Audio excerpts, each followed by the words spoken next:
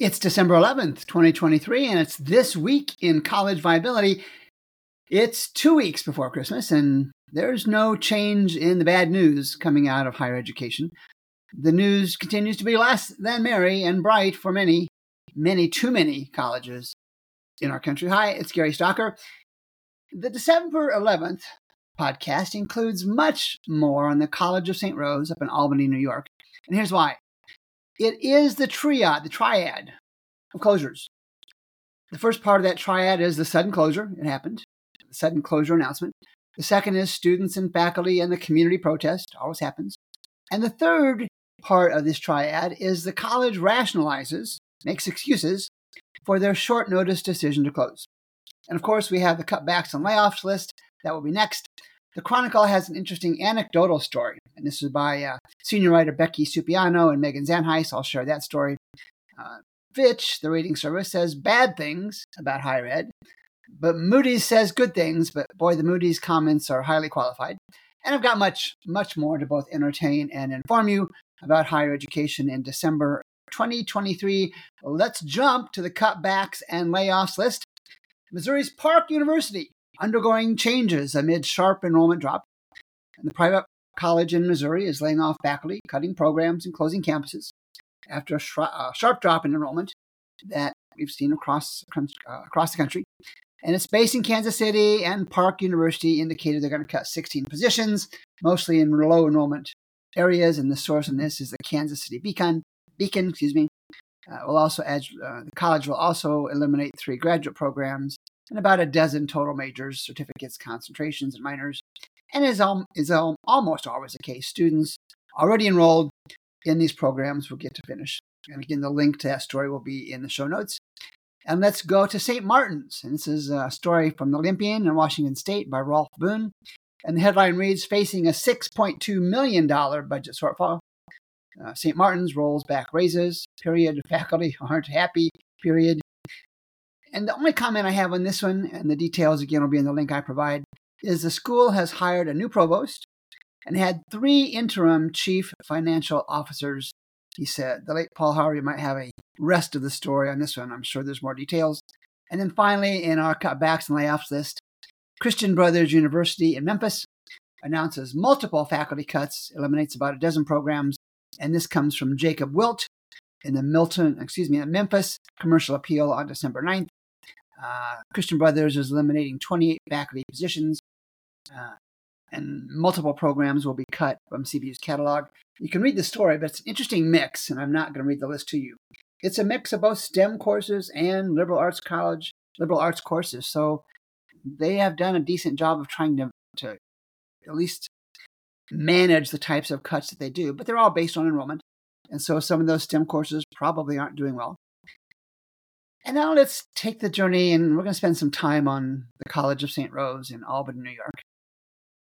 And I've got 3 stories that I'm going to reference. And the first, I think a couple of these might be from Alcino Donadel from University Business, and this is on December 4th. And the headline reads, the College of St. Rose closes. We know that. Sparking uproar from the community, always going to be the case. And here's the quote from Alcino Donadel.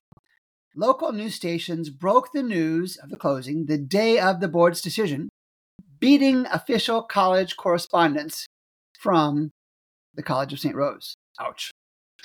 Students, the story goes on, frustrated with the abrupt notice, and lack of transparency, took to St. Rose's official public announcement to voice their concern. It's going to happen. They booed board chair Jeffrey Stone a few minutes into a speech. And when the president of the college, President White, defended the college by reaffirming their notice, a student shouted hours after, WRGB, one of the local radio stations, I think, reports. Now, this is a rookie mistake. If you're going to have bad news, you're going to have the announcement ready to go before the bad news is decided on. So, a well-run organization would have had some kind of communication, either through a communications professional, a crisis management professional, and they would have had a we're staying open news release ready, and they were going to have had a we're closing news release ready. If the folks at St. Rose had that, they didn't do a good job of releasing it. And again, let's go to the data, because I think I shared this a week or so ago. The College of St. Rose from 2014 to 2021, the last reported data to the National Center for Education Statistics, reports an FTE fall enrollment down over 1,000 students. Their 4-year graduation rates, not awful. They were around 46% in 2021 for 4 years and not quite 60% for 6 years. And the thresholds we have at College Viability are a minimum 50% graduation rate at 4 years and 70% at 6 years. And the tuition and fee revenue is down a little over $23 million. And this is over 8 years. You can do the math to calculate the average loss of tuition and fees. So they were hemorrhaging money. And I can jump across and look at my little graphic that I have here. And the College of St. Rose's unfunded institutional grants, call that merit aid, call that scholarships, that's a fancy way to do it, was up almost $13 million.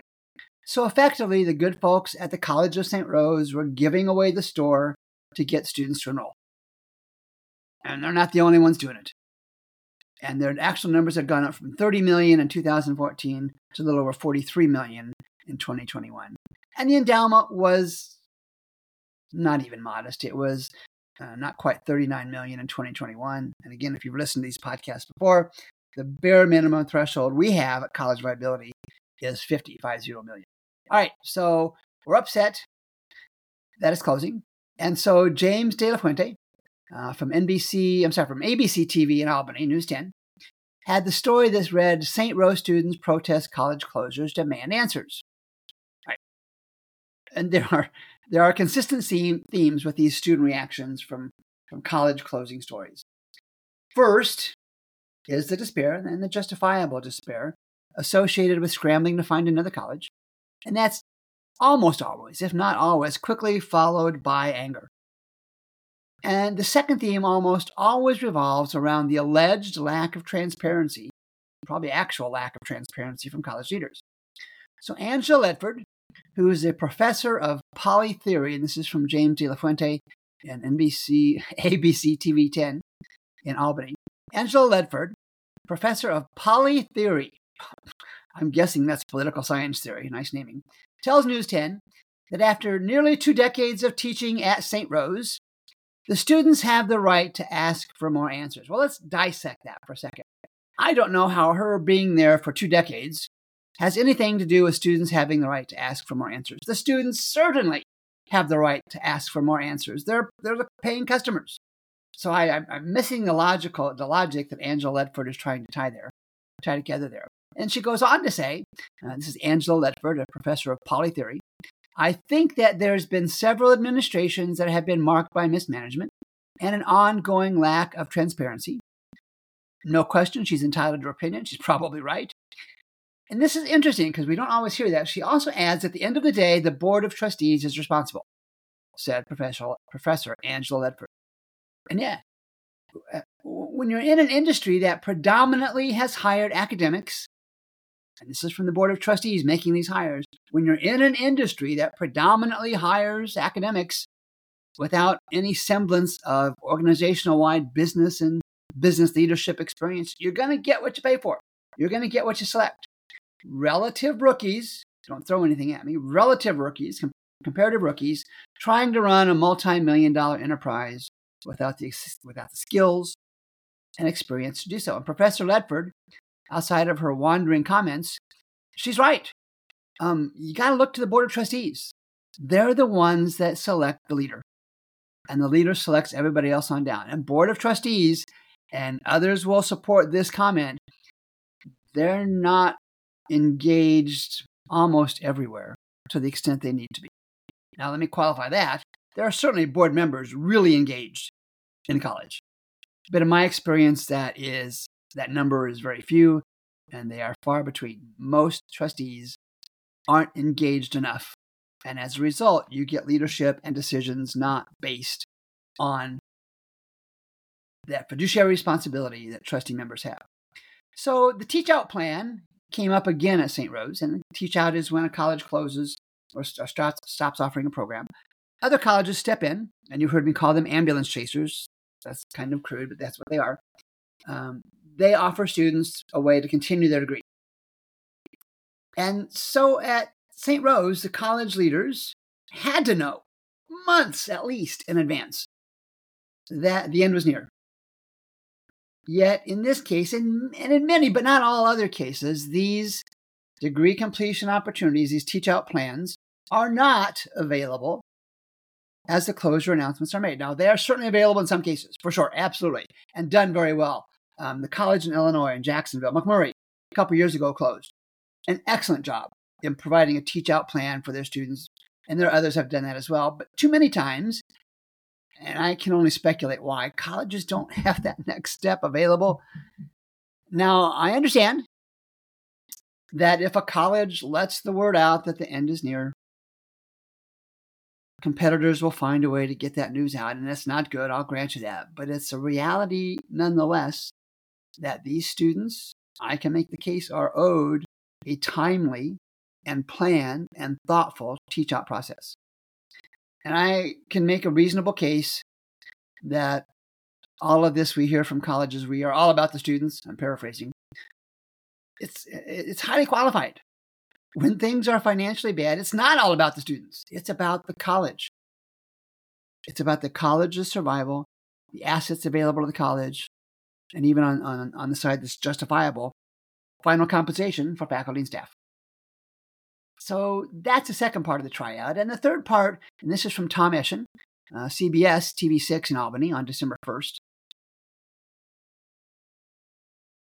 His story headline reads, "Merger proposals fell through, trying to save St. Rose, comma, the county eyes potential future for the property." Okay, vultures are circling.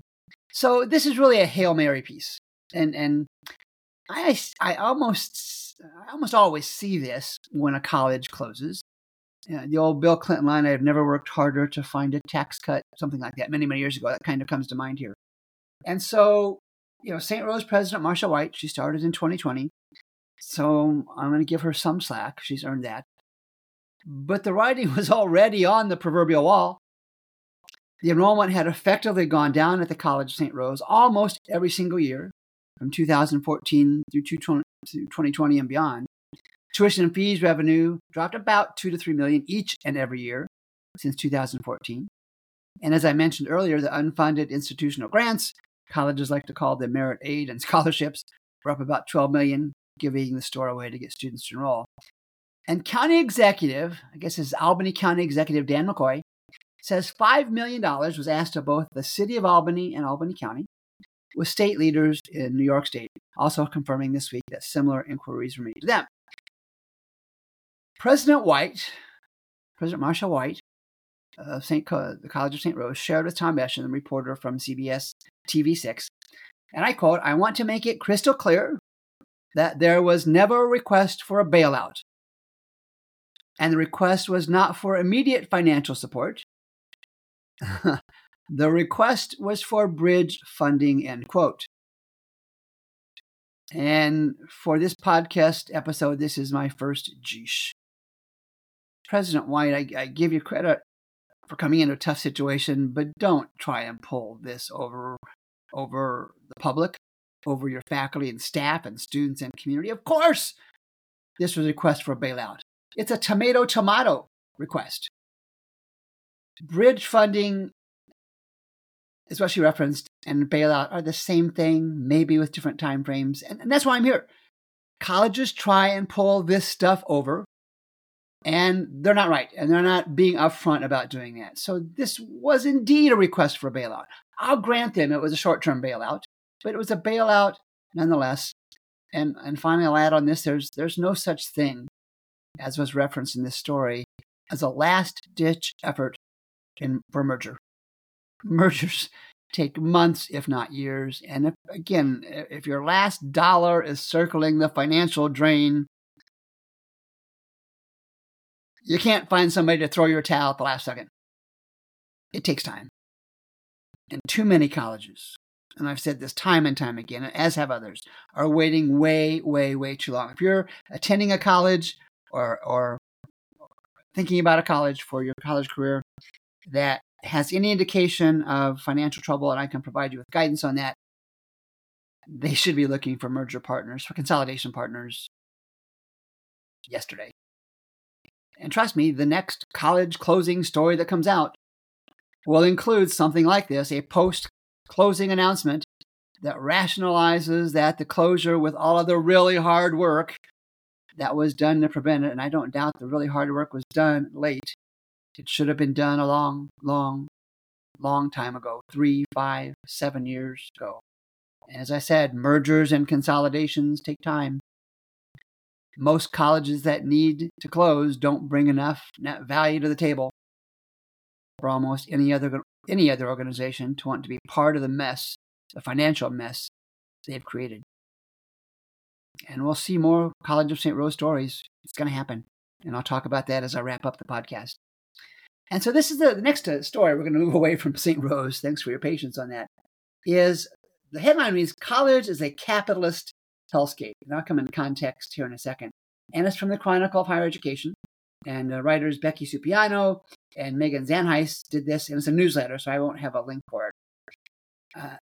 They interviewed, as part of the Chronicle's public perception project, and that perception word is important, a student. And I don't see from the University of Akron. And the student is Madison Rowell, Rowell, 21. And she is quoted as saying, and I'm taking just bits and pieces from this newsletter story, "In high school, all the teachers and counselors push you to start applying to college." All right. You can say no, you can say yes, but that's Madison Rowell's story. And Madison Rowell thought, "I really liked the idea of media and communications. I decided that I wanted a career in film." All right. I'm going to give a quick editorial. Is it a career in film, or is it a skill in film? I have a skill in film. I do my own YouTube videos. And I really liked the idea. That's fine. This is America. We can make whatever decisions that we want. Some research, some future financial earnings should be part of that as well. But anyway, I digress. And so Madison Rowell continues, "At this point, most of my friends who decided to go to college have dropped out. Anecdotal observation. I have no idea what the data is behind that. A lot of them make pretty good wages. I have no idea what pretty good wages are." And she asks rhetorically, could it be better if they had a degree? Probably, she asks and answers. But college is so expensive. She continues, "I don't think it's worth it, especially when there are so many valuable career programs that get you into good paying jobs." Again, I have no idea how she defines that. Madison continued, "I definitely considered dropping out, especially during my junior year." And she continues again, "The quality of my education did not feel like it was where it was supposed to be." Now, this goes back to the perception that I talked about a minute ago. In this case, Madison Rowell's perception is reality. Each of our perceptions is reality. She didn't think the quality of her education was what it was supposed to be. Right or wrong, that's her perception. Madison Rowell says, "All of my friends agree that college is a capitalist hellscape." Now, heaven knows where she came up with that phrase. They keep raising tuition, she says. They keep raising fees and anything they can to milk money. There's an emotional word. To milk money out of students. But they haven't been putting that money towards anything that makes a difference for our experience. I know this is an anecdotal story. It's a single story. And I know there are many, many, many positive stories about colleges and college students. But Madison Rowell's perception is her reality. And how many others, with or without reading her experience or having the same one, their perception is similar to what Madison Rowell's perception is. It's an important consideration as we evaluate that economic balance of supply and demand in colleges.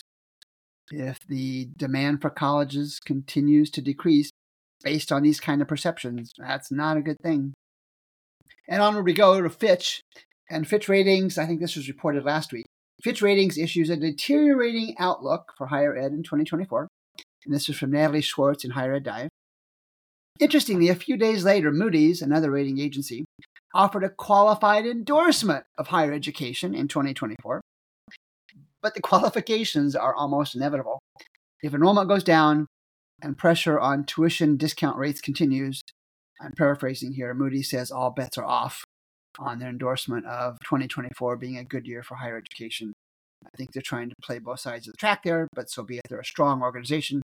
They can do whatever they want. I've been to Alabama because we've done many stories on Birmingham Southern College, but this is another story. Alabama's higher education enrollment still below pre-pandemic heights, pre-pandemic peaks, says State Commission. And this is from Alabama Today, Gemma Stevenson, and she's a guest contributor from something called the Alabama Reflector. And again, I'll include the link for you. The Alabama Commission on Higher Education, ACHE, quotes this. I'll read the quote. Some schools last week challenged ACHE's numbers because they said the enrollment was down. The schools cited their own enrollment figures, and this is again a quote from the story from Gemma Stevenson. The schools cited their own enrollment figures, which include part-time students, saying they showed a more significant recovery from the pandemic. Erin Thompson, who is an assistant vice president for advancement and branding, we all need one of those, for Alabama A&M, wrote in an email that the school had enrolled 6,600 some odd students in the current semester, the highest in school history. And ACHE, the Alabama Commission on Higher Education, said the school had seen a 16% decline since 2019. Now, Jim Purcell, who's executive director of ACHE, said that the FTE, they're arguing that the FTE is not a valid calculation. And Purcell said that the FTE enrollment may stay the same even as enrollment goes. An FTE is a calculation based on total credit hours. And he's right. The second part is right, not the first part. And the way you calculate full-time equivalent enrollment, and this is the measurement I use in the College Viability app, you take the total cumulative hours of college credit at a college and divide it by 15, which is effectively a full-time student per semester. And that's how you get full-time equivalents. I'm worried that Mr. Purcell and Erin Thompson from Alabama A&M might have skipped a few math classes. And here's why. The FTE enrollment is a standardized reflection. It's not one biased by a higher percentage of part-time students. The total enrollment numbers are the raw number of students enrolled, whether they took a single class or 5 classes and 15 credits. And there's nothing wrong with that. Students certainly can take however many classes they want. But when you do the math, it's FTE enrollment. It standardizes that across colleges. And so that's the one I'm always going to use, even though I include total enrollment as a comparison. The FTE is a standardized comparison of enrollment. And a tuition dollar is a tuition dollar, whether it's from a full-time or part-time student. Maybe we'll have some math classes as part of our services we provide here at College Viability. Raleigh, North Carolina, WCNC. St. Augustine's University president fired after school loses accreditation. All right, there's a lot going on here. I just have a couple bullet points. They are missing audits in the last couple of years. This is from the Federal Audit Clearinghouse. And they have a 4-year graduation rate, of 22%. 1 in 5 graduate after 4 years from St. Augustine's. Now, they had 5 presidents in 5 years, and there's a qualification on that. One of them passed away from COVID shortly after taking office. So they had 4 presidents in 5 years. I'm not sure that makes a difference. The issue isn't that they fired their president. Maybe he or she, I think it was a female, was responsible for the miserable graduation rates and the lack of ability to provide financial results. I don't know, but it is what it is. And an opinion piece. And this is by Justin St. George in the Fresno Bee on December 6th. And he's not part of the Fresno Bee. He wrote an opinion piece. And it reads, Fresno Pacific University graduate, the Fresno Pacific graduate, fears the university is headed toward bankruptcy. Again, I'll have the link for you. The student enrollment at Fresno Pacific has dropped about 27%. This is from the story, since 2020. The endowment is less than $20 million. Tuition fees has gone up, which you don't often see. And the total expenses increased about half of what the tuition fees did. So they're doing all right. And they have decent graduation rates at 50% and 68% respectively in 4 and 6 years. And I'm going to have Justin St. George on a special This Week in College Viability podcast, I think it's next week sometime, just to talk about this, because there's other things going on. So even in a college where their financials aren't alarming like many are, there are concerns, and I talked to Justin St. George. He has legitimate concerns. I'll be sharing those next week. So the market is not just finances because, well, there are justifiable fears at Fresno Pacific. They're not the worst that I've seen. And just down the road, just down I-70 from me here in St. Louis, Stevens College promises a program. Stevens College Promise Program offers free tuition to qualifying students. And this is from Michelle Renee Quinn at KOMU 8. Reported this is on December 5th. And we've seen this kind of story before. And what Stevens College is doing is they're counting on Pell Grant dollars dropping to the bottom line. So the free offer is free tuition from the student's pocketbook, but the college almost certainly is accepting Pell Grants and will accept that Pell Grant as tuition payment. Now, there is another note to this. The remainder of the students paying most of the costs are coming from those families with incomes greater than $75,000. So the higher income families are subsidizing the lower income families. Make a business decision, either way is fine. But it's not free tuition. Stevens College is still accepting tuition revenue from Pell Grants, from public funds. If we're going to be technical here, it's a loss leader. Just like I go into Walmart and get something cheap, so I go deeper into the store to buy something else. And the loss leader is subsidized tuition. And the subsidy is coming from Pell Grants. Others have done it. But guys, Michelle Renee Quinn asked these folks more detailed questions. It's not really free. If you want to have free, ask the good folks at Stevens College if the college will collect any revenue from the Stevens Promise program for these subsidized students. And boy, I hope they say yes. They'll collect the Pell Grants. And I don't disagree for a second. I don't disagree for one single second that there is value in offering a college education to those students who can't afford it. I do take issue with the superficial and misleading explanation by the college and even the underreporting by the local TV station.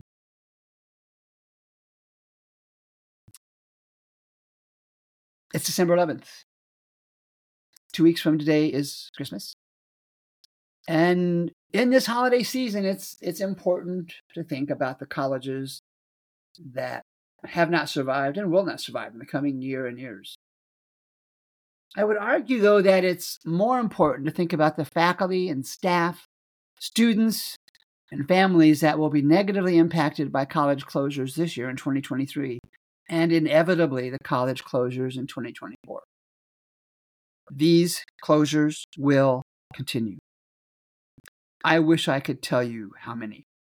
My gut tells me it will be more in 2024 than in 2023. I look at the finances all the time. I read the stories all the time. It's going to continue. And as I've shared before, a college degree is a really good thing to have.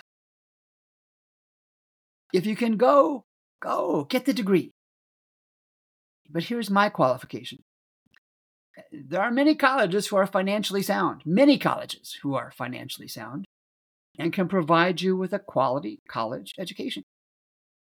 There are also too many colleges not so well off, and their finances and even their viability is in question. And they may or may not close, but here's the more important question.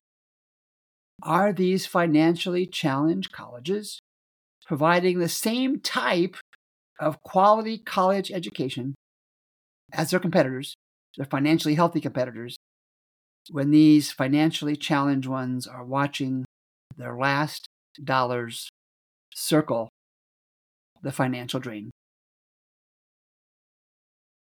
Let's do this again on December 18th. This is Gary Stalker with This Week in College Viability, best of the season to all.